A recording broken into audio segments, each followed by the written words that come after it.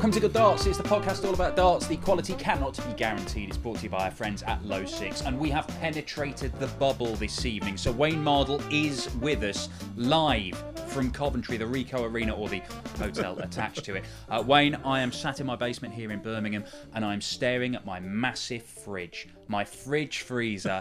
It is magnificent. I can keep things in there, food. I can keep it cool. How are things going with you?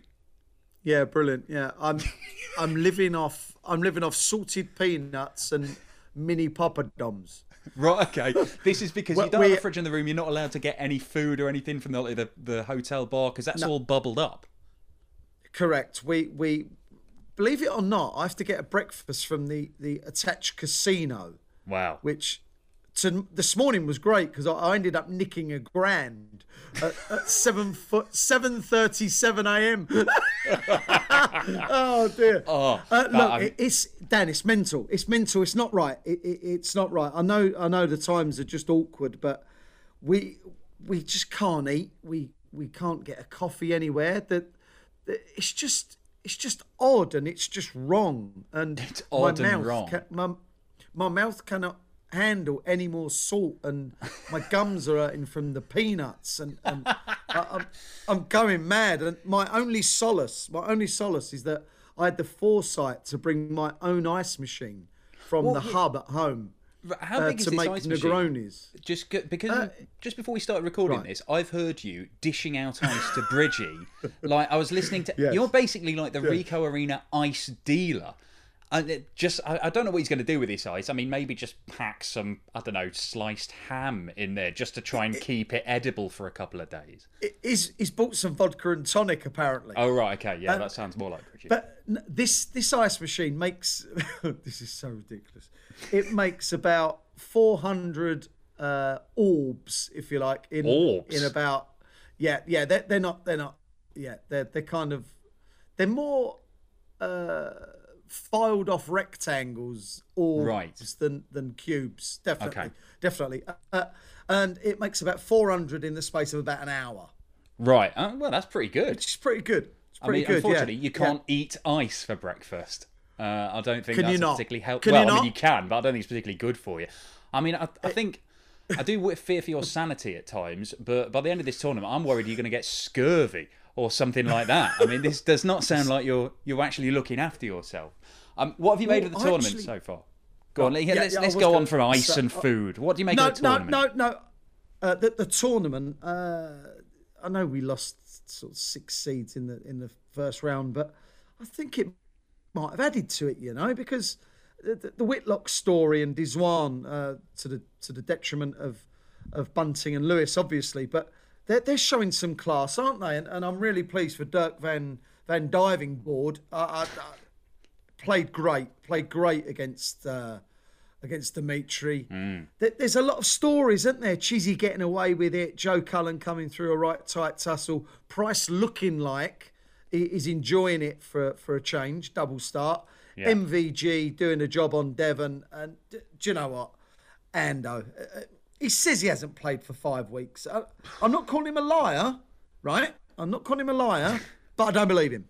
Yeah, I mean, I have to say, not tonight, last night, Dirk was the only game I managed to predict right. I've had an absolute mare. Until tonight, I've had a mare on the predictions because you slaughtered me in round one. It was embarrassing. Absolutely. I'm glad you weren't here on Thursday to do that because it was horrific. But Dirk was the only one I got right last night. Tonight, I got them all right. Got every single one right. I know that I was lucky with Ryan Joyce, to be fair. But Jeffrey Dizvan's back, isn't he? He's back. He's been rubbish since lockdown and having the shoulder surgery. But he shouldn't be here, but he's back. And because he's back and he is here, he could do anything now. Yeah. Do you know I've likened him to tonight? Remember, when Van Gerwen come out like 15 years of age and he's come out from his bedroom to the world stage and set it alight. I think and then he went off to Boyle, and now he's back on because something clicked, didn't it, at the match play in July 2012 against Beaton. Something just clicked that night, and since then he's been an absolute machine. I've got a feeling that Dizwan, he's been through his little lull.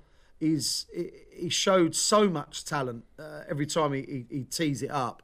But now he's been through his lull and he's had this operation on his shoulder. He seems happy. He seems settled. Do you know what? I think he's ready to go bang. I think something big is about to happen to this one.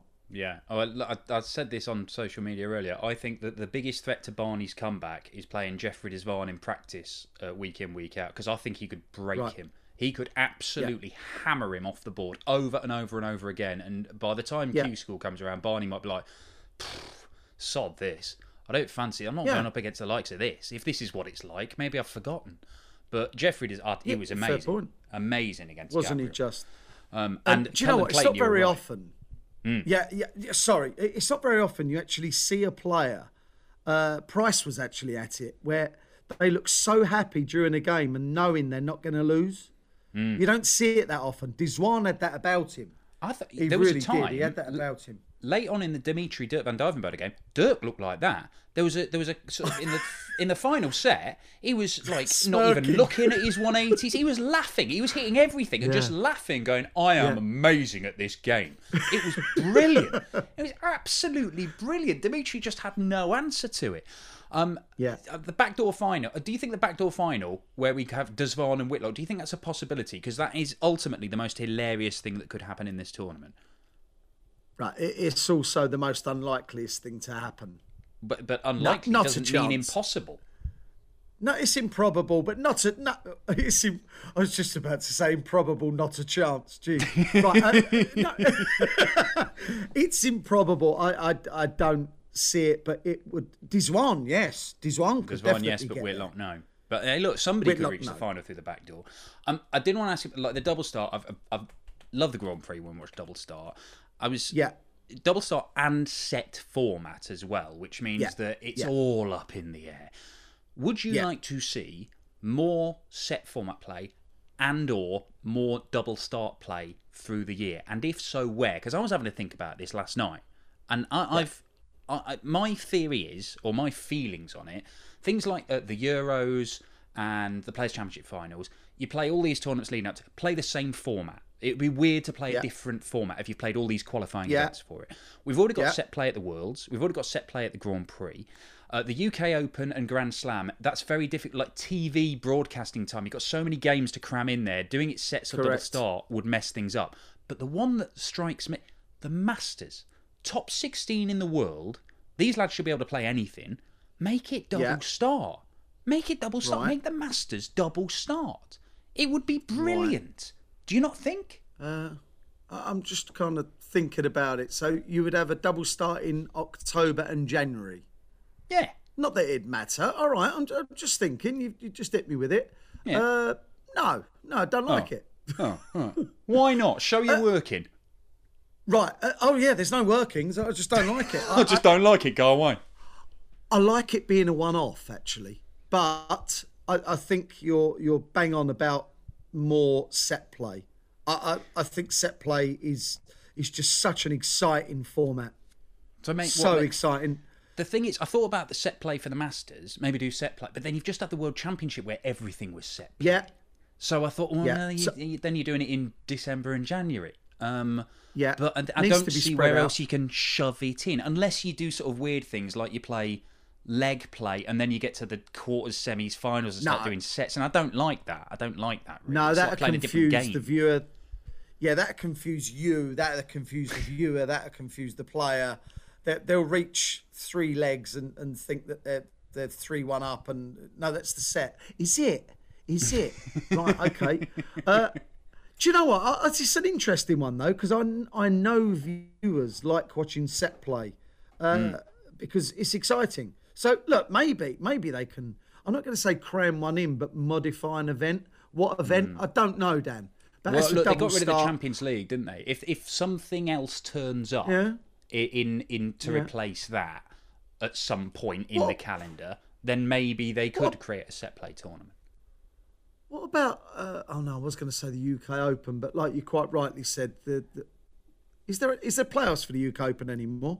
No, you don't have the UK Open qualifiers and loads, but there are so many players and there's so much darts to cram in that I just think set play would make it too big. I mean, can you imagine those outer boards, like trying to get 8 games on there? Be brutal. Yeah, forget I said that. I said that. Well, this is what I've thought about this, Wayne. That's why I came back to the Masters, and you immediately went, "Shut up, Dawson, you're an idiot." No, I'm thinking of set play rather than double start. I like the uniqueness of the Grand Prix, but I agree. Treble play. What? What's treble that? Play? Set play needs to be accommodated. They need to play it at least one more event. Okay. Yeah. Well, I mean, got no idea. Look, Barry Hearn is in a constant quest to create a brand new month of Hearnuary anyway, just to cram more tournaments in. So maybe he can fit some set play in there. Let's have a look at the quarterfinals over the next couple of nights then. I'm going to take it in draw bracket order. Michael van Gerwen versus Simon Whitlock. We've heard you on the telly spouting about the MVG Devon game. I happen to think that Devon was rather unfortunate, but yes. What do you make of the sort of testiness up on there? Do you? Because that interview that you did, when Nige did with MVG, he was absolutely buzzing, wasn't he? You could see he could barely. He was talking 15 to the dozen. It was. It was. He was so fired up for that game, and I think that's probably credit to Devon. He knows that Devon's a rival to it. Well, he has to. He's given him a hiding a couple of times. Yeah, I agree. People now know that Devon is a threat, and I do feel though that Devon got involved with the shouting and celebrations of Michael, and it's impossible. No, it's impossible not to play Michael van Gerwen. You always play the player. You can't play the board unless you are so superior to your opponent that it doesn't matter what they do, they can't win. Basically, we're talking like 6-7 levels above, but you always play the player, because otherwise you'd never play safe and leave 32 instead of going for a bullseye and all that malarkey. Well, isn't that playing the situation rather than the player? Or is that different? You're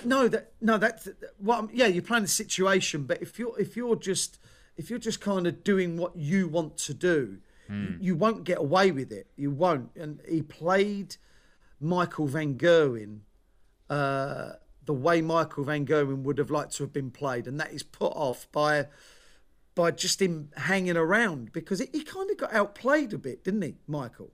I thought he did. I genuinely thought if it had been 2-0 to Devon, I don't think you could have made many complaints. But the thing is, for that to happen, Devon had to hit the winning set doubles and not give Michael a chance. But he didn't, and Michael got a chance, and he took it, and so you can't really complain that it was 2-0 to Michael at that point. So that's the game of dots. That's how it works. Yeah, but I just felt he got embroiled, Devon, and he shouldn't have done him. I'm not saying it played into Michael's hands, because he won. You can say it did, but at one point I'm thinking, I'm watching the pair of them, and Michael seemed to be handling the situation better. Not because he hit the double to win the sets. Devon looked a bit panicky coming the very, very last knockings of those sets he lost. And the double 16s were just skewing away. They were just skewing away. And every time he's going for it, I'm thinking, you're trying too hard to beat Michael van Gerwen. Just see him as another player, but a dangerous player. Look, it's not easy beating the world's best player. It's not. It never will be. Well, it isn't, but Simon Whitlock managed to do it, and do it very, very convincingly at the World Match Play not that long ago. Do you think that he could do it again against MVG? Because he's on a free roll this week, Simon Whitlock, and he seems to be having fun. He played so well, didn't he, against Dobie? If he plays like that, yes, he'll beat Michael. Because that was, I'm not going to say unplayable, but that won't get beat. That kind of standard won't get beat. That's just, it's improbable. Again, but the way he played against Merv, that won't cut it. That just won't cut it. And somewhere in between, he played that well against Dobie, and it was 2 sets, wasn't it? Now we saw from Ryan Joyce tonight that he produced 2 sets of really good stuff against Dave Chisnell, but in a best of 5, that does open the door for somebody to come back at you. It does, but the longer the format, it favours the better player. I don't see Whitlock pulling off any shock. If he wins a set, I think he'll have done well. Yeah, I think I'm going to have to go for Michael van Gerwen as well in that one. So we're both on MVG, and that's the first time I've backed MVG so far in this tournament. And look what I've done. I've managed to get him through to the quarterfinals.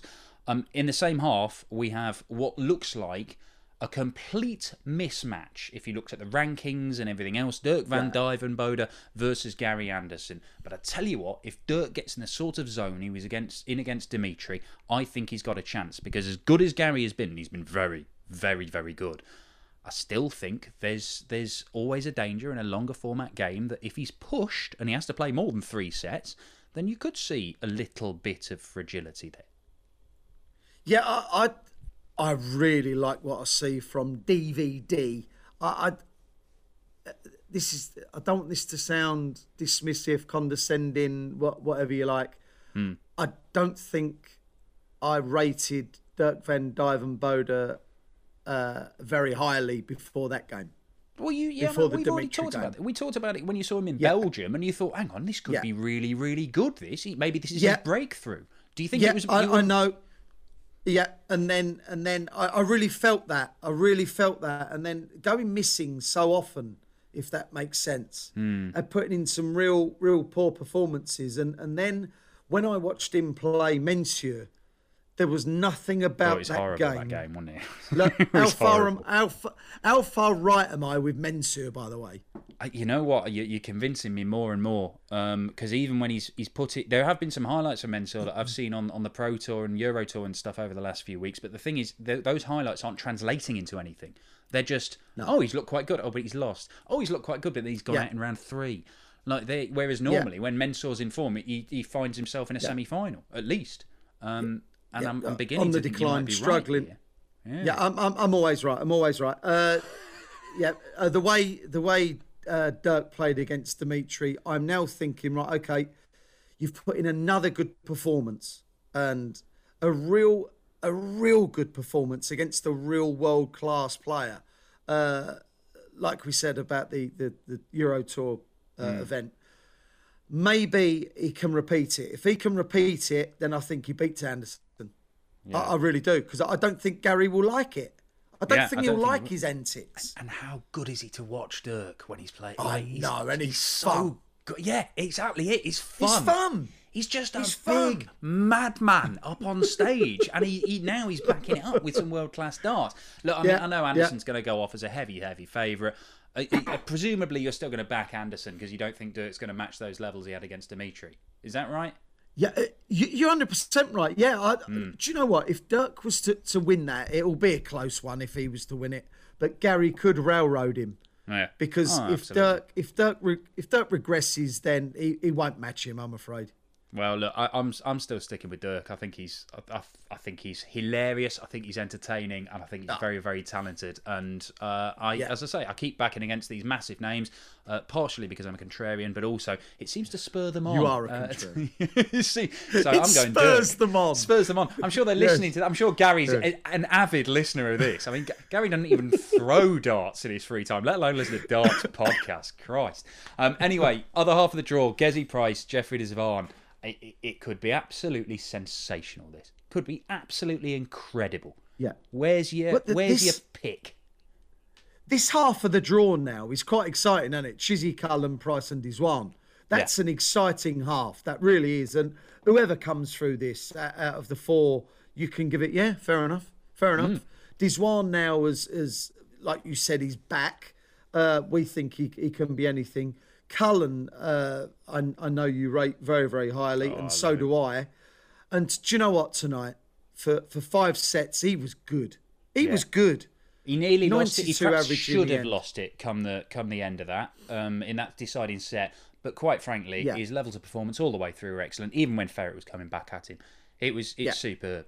And I've convinced myself of this narrative. I was talking about it with Richard on Thursday, that he was jealous about Devon, 5 years ago when Devon was getting all this attention, made a quarterfinal of the UK Open. That's the kick up the arse he needed, and he started playing better, and then he started winning.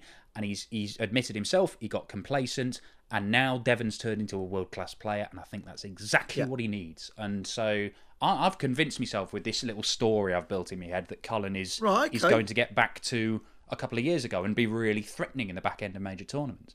And I think he can beat Chizzy.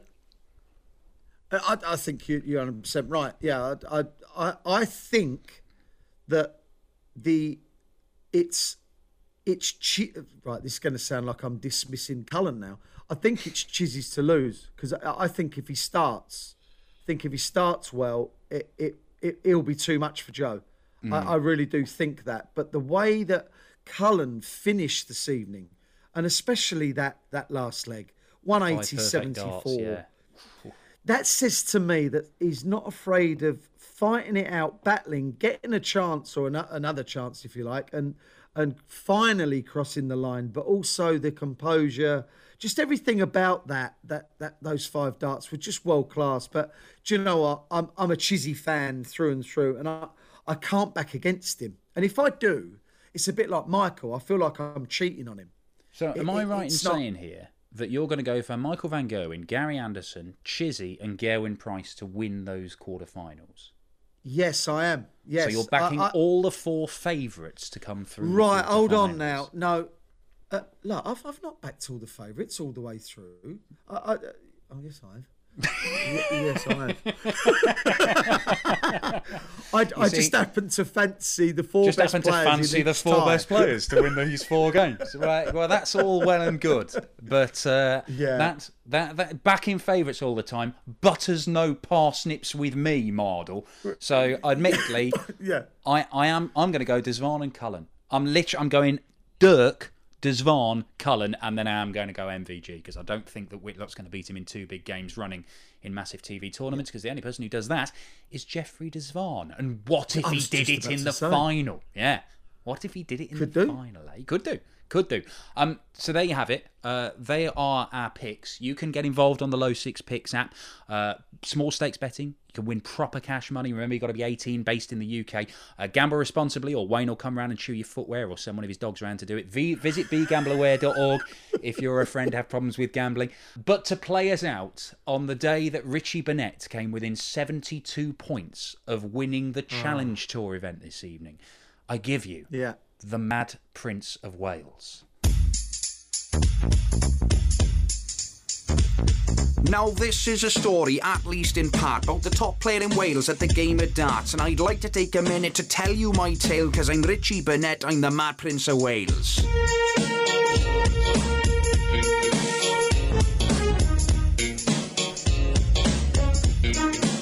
In West Glamorgan, I was born and raised. On the dartboard is where I spend most of my days, winning the lakeside and all that caboodle, using radiator water to cook a pot noodle. But for a couple of years I wasn't playing so good, not playing to the level that I knew I could. So I took a little break, but that didn't last, and I'll win things again, because I've done it in the past.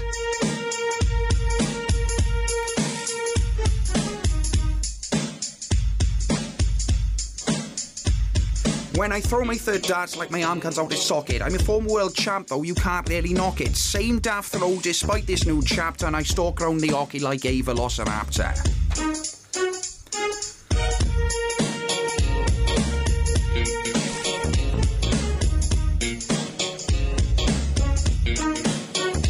Friday night I went for Chinese at 7 or 8. Still wearing my slippers, how long could it take? Sunday lunch I'm in the pub, still with my chicken oriental. Been on the smash for 2 days cause I'm flipping mental. Then in storms the missus, seems in a hurry. Sat in my slippers with a 2-day-old curry. Tip Sunday dinner on my head, nice bit of pork. And the first thing I said was, what, no knife and fork? Even on stage I'm just plain daft. I'll be having a go and then having a laugh. I'm a bigger Welsh sports star than Gareth Bale. I'm Richie Burnett and I'm the Mad Prince of Wales.